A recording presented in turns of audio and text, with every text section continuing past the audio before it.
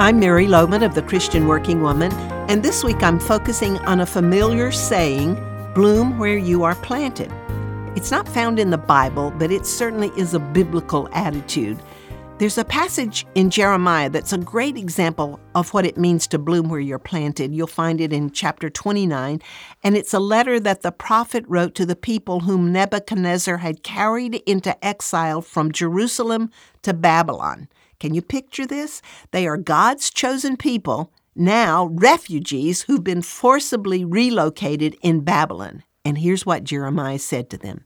This is what the Lord Almighty, the God of Israel, says to all those I carried into exile from Jerusalem to Babylon. Build houses and settle down. Plant gardens and eat what they produce. Marry and have sons and daughters. Find wives for your sons and give your daughters in marriage so that they too may have sons and daughters. Increase in number there. Do not decrease. Also seek the peace and prosperity of the city to which I have carried you into exile. Pray to the Lord for it, because if it prospers, you too will prosper. Jeremiah didn't say that they should fight to get back to Jerusalem. He didn't say they should just get by until God provided a way of escape. He said to make the very best of the situation they were in. This was a foreign culture. There was no temple in Babylon. It was a pagan culture, worshiping many false gods, and yet this is where they found themselves. This is where they were planted.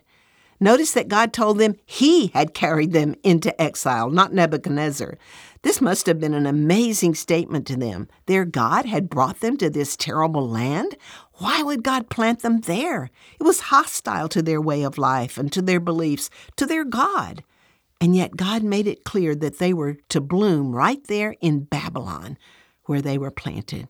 I'm reminded that we who are Christ followers are called foreigners and exiles in this world. Peter writes that we should live out our time as foreigners here in reverent fear.